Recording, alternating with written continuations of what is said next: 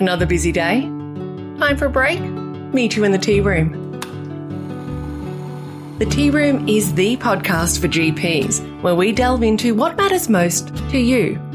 Leading edge research, new treatment pathways, medical politics, and how to build a better practice. Each week we share a cuppa with experts who spill the tea on what's hot in general practice right now. From the Medical Republic, I'm Wendy John. Thanks for joining me. There are so many wicked problems in healthcare and seemingly insurmountable barriers to reform. It's fatiguing to think about it sometimes. How do we move to a model of care that properly rewards doctors, is patient-centred, is one that revolves around preventative health, one that robustly supports clinical decision-making and reduces bottlenecks? Well, none of that can actually happen without a thing called interoperability. It's a big word and a big statement to make, but I stand by it. Hear me out. Interoperability is, very simply put, data sharing. Banks do it really well. Imagine you and I we meet for lunch, we split the bill. I want to transfer some money from my account at my bank into your account in a different bank. Bingo, easy, done. But if you as a doctor want to move suburbs and bring a patient or two with you to a new clinic, or a patient, God forbid, wants to move interstate, it often takes more than a few clicks to get that patient's records transferred. You've probably been through that pain before. Or you might be a clinician in an emergency room trying to assess a patient with bewildering symptoms but have no idea what their health record is. Not as easy as that bank transfer I made when we split the bill. Today, Michelle O'Brien joins us in the tea room. Michelle's one of Australia's most influential and respected voices on digital health and interoperability. She's an executive business leader and she's run companies that provide patient management systems that you've probably used. She's now on a campaign to bring interoperability or data sharing to Australia. Michelle is a part of the Wild Health Summit happening in Melbourne on the 18th of October, and there's some big hitters in federal and state healthcare who will be attending the summit to work out just how can Australia bring about real transformation in healthcare. Is this a possibility? And is technology actually the linchpin to all reform? Let's find out. Thanks for joining us, Michelle O'Brien. Welcome, Michelle O'Brien. Hey, Wendy, thanks for having me. Michelle, one word we need to get out of the way early on is this big word of interoperability. So this underpins everything that is happening in digital health, AI or otherwise. Can you explain what is interoperability and why it's so important? It's almost like an electricity grid for digital health.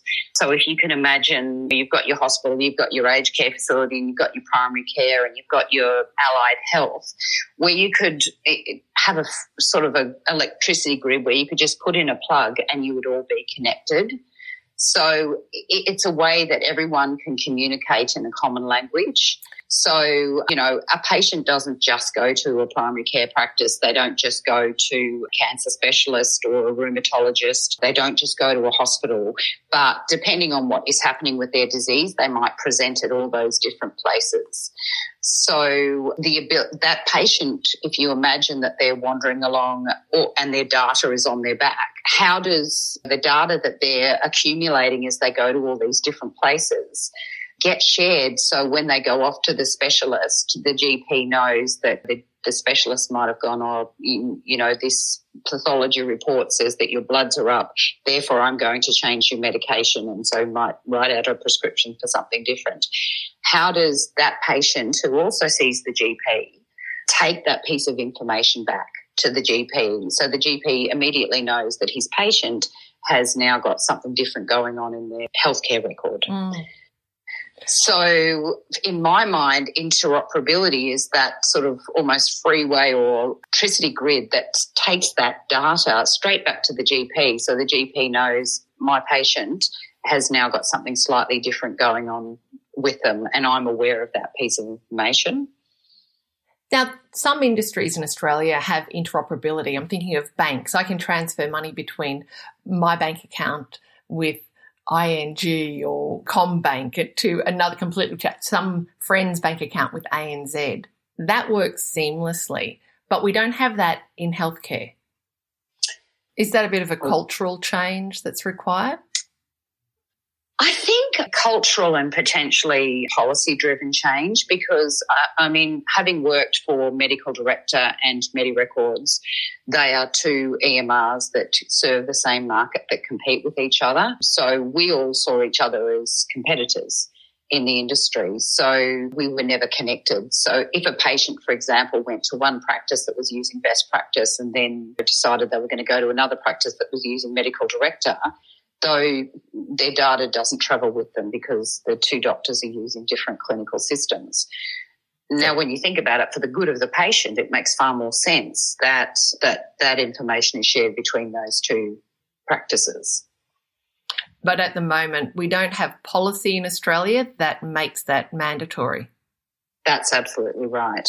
And that's the same with the specialists. And sometimes the systems are so different and the way the systems have grown up that the data that they're collecting wouldn't make any sense if you were to share that because there's no standardised format in the way data is collected.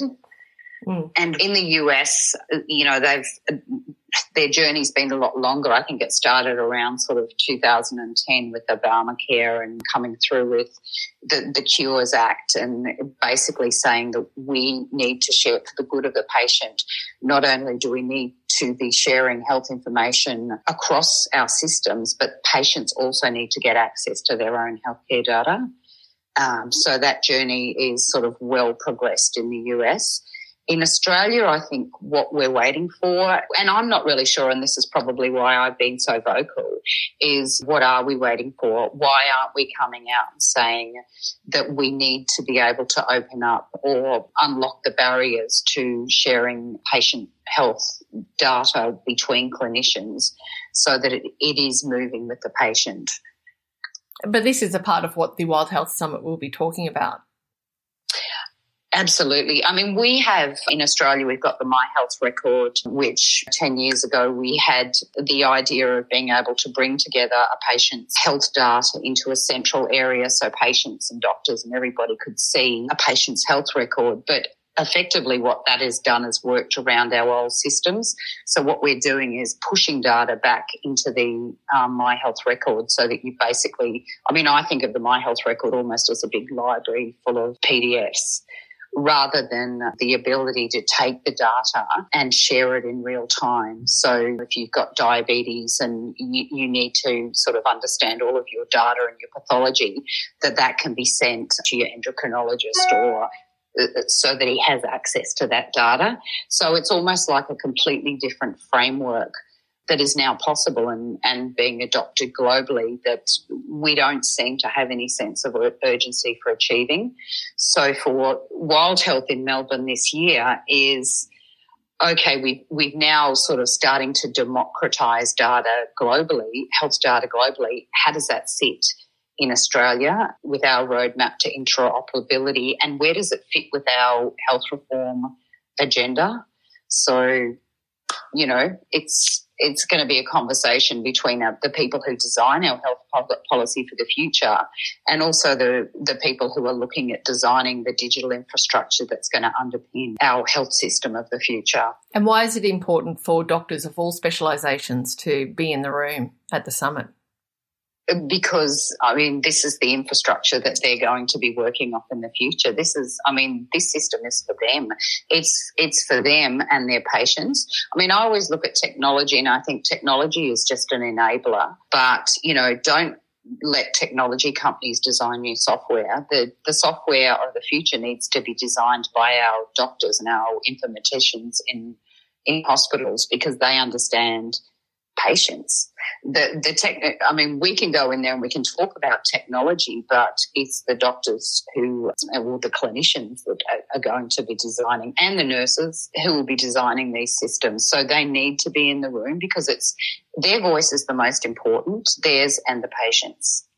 And will there be decision makers in the room around policy, around the digital design?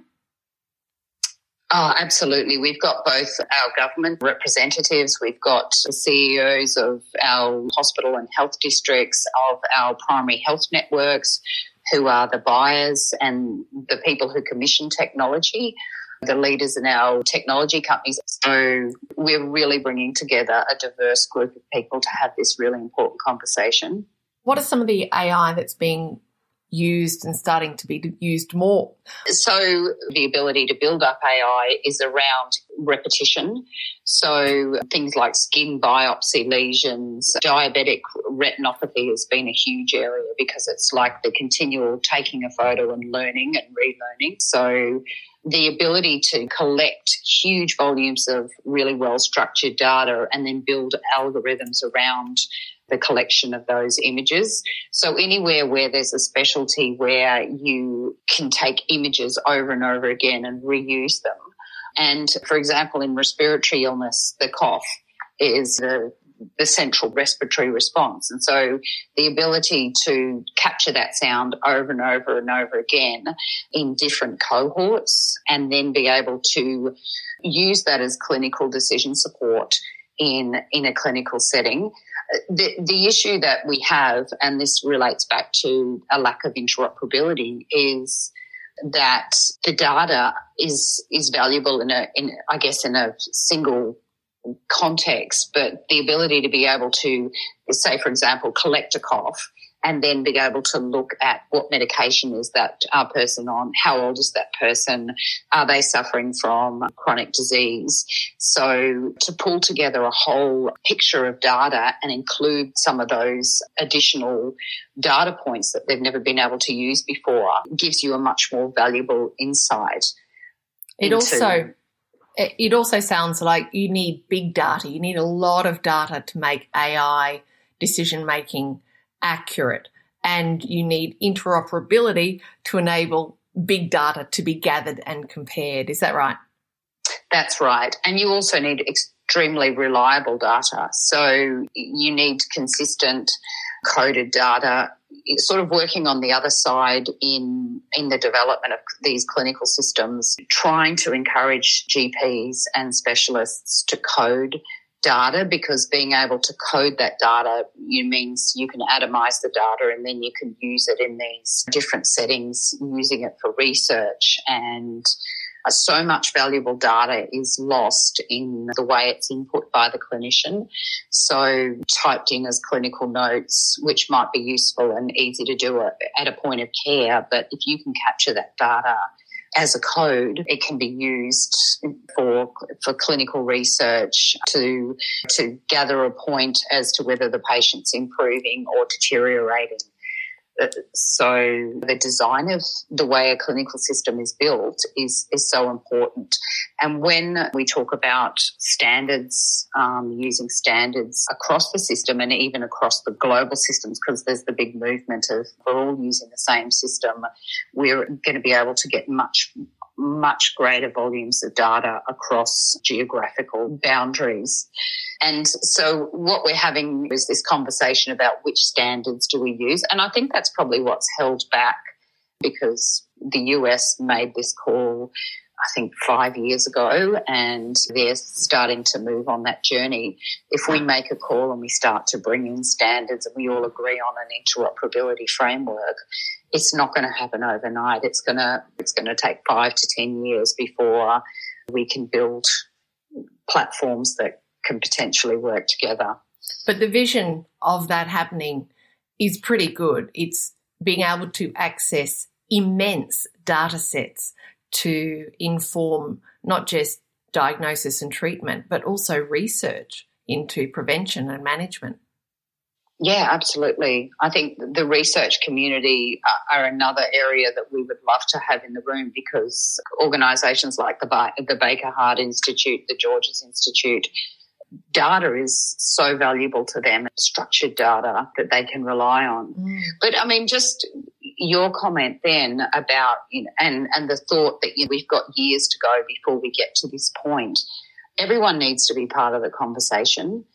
And at the moment, I get a sense that our future digital infrastructure is being not dictated, but more informed by the digital health agency rather than the community, a much broader community who needs to have a say in this. And in my mind, the clinician's voice is is the most valuable because they're the ones that have to treat the patients. They're the ones that have to tell the patient that they've got cancer, and the tools that we can give them to help them and to make their life less stressful. These are the things that we want to bring into the Australian health system. And if Wild Health is going to be successful, it's going to be because we enabled clinicians to have their voice about the system, their healthcare system of the future. Absolutely. It's critical. They've got to be a part of it. Yeah, and I'll tell you the interesting one for me that comes to my biggest fan club are the gerontologists, because the ability to use this data to detect early onset of ageing diseases and intervene and even get a diagnosis earlier can change the progression of someone's life. It really can change the progression of disease. Absolutely. And I think that's the most important role that AI is going to play in the future, is to be able to detect diseases before they progress to a much life-impacting stage. The movie Minority Report with Tom Cruise, I don't know, is it 20 years old? Yeah, years ago. And AI detects who is going to commit a crime before it actually happens or before they actually even think about it, and then they send off the police to take that person into jail early. So it's kind of like that with disease. I think that's possible now. I really think they're going to start to use facial recognition. They're going to map people's behaviours. That's going to happen. But, I mean, on a positive, I mean, knowing that you can detect that, you'd want to know if you're going to end up with Alzheimer's if you knew there was a drug that could, like my friend with Parkinson's, she has been on medication for 5 years. She detected it early. She manages it with medication. We can do that now. We couldn't do that 10 years ago. So that's why we've really got to embrace every piece of technology that we can. And the standards around interoperability, a part of what's going to keep privacy safe as well. I mean, they're doing it fine in the UK, right, around privacy. Has there been any issues there? Yeah. Well, I mean, there's always risks, but with cloud, it's less risk than some of the on-prem servers. I feel that's a little bit where we're at now, where we can't take a step forward because everyone's so concerned about privacy. It was like the My Health record, like everyone thought that their data was going to be shared. So 2 million people opted out and people just didn't engage because they became fearful that something could happen to their health data. Instead of the government coming out saying this is going to be the most amazing thing, you all need to embrace it, because it's really important to know, to be able to track your health data over time. Maybe we shouldn't be going, let's not do it because of privacy. Maybe we should be going, how do we do this in the right way so that we're sharing data as it needs to be shared, that privacy is maintained where it needs to be, and that the patient has access to their own records whenever they need it? Because at the moment they don't. Well, it's not, I mean, data and privacy is not driven by the patient, because the patient can't, it's ridiculous. You can't access your own health data. So, the fact that we can't just go in like we've got if I want to go into my Westpac account, I can have a look at it straight away. But if I want to go in and have a look at what my iron level is or what my thyroid level is, I can't access that data. So interoperability is going to really put the patient at the centre of it all as well. In terms of access. That is probably one of the most important points that you've made, is it's all about patient-centred care, and ultimately it should all start with the patient. I should be able to go into any doctor and sit down with them and say, can I share my health record with you? And it's my choice whether I share my health record with that doctor, and then they upload that data onto their screen and they go, and it's compatible. What I share with them is compatible with their system. I mean, that's the ultimate interoperability, because the reality is with this patient enrolment thing where you go to your usual doctor, people don't live that way anymore. People are mobile, they move interstate, they might go to a hospital, and you have to continue to retell your story to everyone you go to, or you're forced to go to that one doctor that's at that place on that road, which is just crazy. And that whole system is designed around the parental model of care that says I must sit with my doctor that was back in the 18th century and have this conversation with them. We've just got to if we made it easier for doctors, they'd be very happy. Well, I think they would too. I mean, I think it's a really stressful time to be a GP. And with what's happened with COVID, I mean, my personal experience, because I talk a lot with the people in the hospitals and did when I was at MediRecords, is they are rapidly scaling up cloud interoperable solutions because they've just been inundated. The hospitals have been inundated with patients. They can't deal with them. And people feel like that if they've even got a cough or a sore throat, they can't go anywhere near their doctor anyway, and they're all fearful of going for their doctors. So we're kind of heading to this massive perfect storm of how do I engage with my GP? Everything that we know has been turned on its head, and technology can help address many of those problems, but we really need to look at how we reform our system to cope with the new world order of healthcare. And also, how do we manage that data for when our patient does ring the hospital or they decide the ambulance is the best way to get treatment or they arrive in the ER? Because I don't think patients' behaviour is going to go back to what we knew pre-2019 anytime soon. It'd be incredible if paramedics were able to access health records. I know. This whole argument that's going on between the states and the GPs, and the states are saying the GPs are refusing to see patients, and the ambulances, they're not in any position to triage a patient because really all they get is a patient comes in. They don't have any idea of what medications that patient's on, whether they've got any chronic disease. They are just dealing blind. And really we should all be able to say, oh, let's type in this IHI and bring up this patient's record so that we can make sure we give that patient the best care possible no matter what healthcare setting they're in. And that would be interoperability, the fact that we could have that data anywhere at the point of care where that patient was being treated. Can you imagine emergency departments? But also think about from a healthcare workforce perspective. Can you imagine how much stress would be alleviated for people working in ED departments, being able to have access to this information so to reinforce their decision-making? Exactly. And also, you look at what's going on in aged care where we have patients. I walk past an aged care facility down the road and there's always an ambulance outside. And I think that aged care resident probably doesn't want to be pushed into an ambulance, ramped outside the hospital, seen as not a priority because of their age or their underlying health conditions and potentially dying waiting, because we don't have that communication between the hospitals, between that patient's GP and between the aged care facility. So we're putting strain on the healthcare system, but the strain that we're putting on the patient as well, because we can't communicate in real time about the condition of that patient and how they would like to be treated. Like when people get excited about medical advances in technology, I don't think many realise that interoperability underpins the success of all of it. There might be some new device, but that device is only going to be powerful when it's going to access big data. It's only going to be accessing big data when it's interoperable.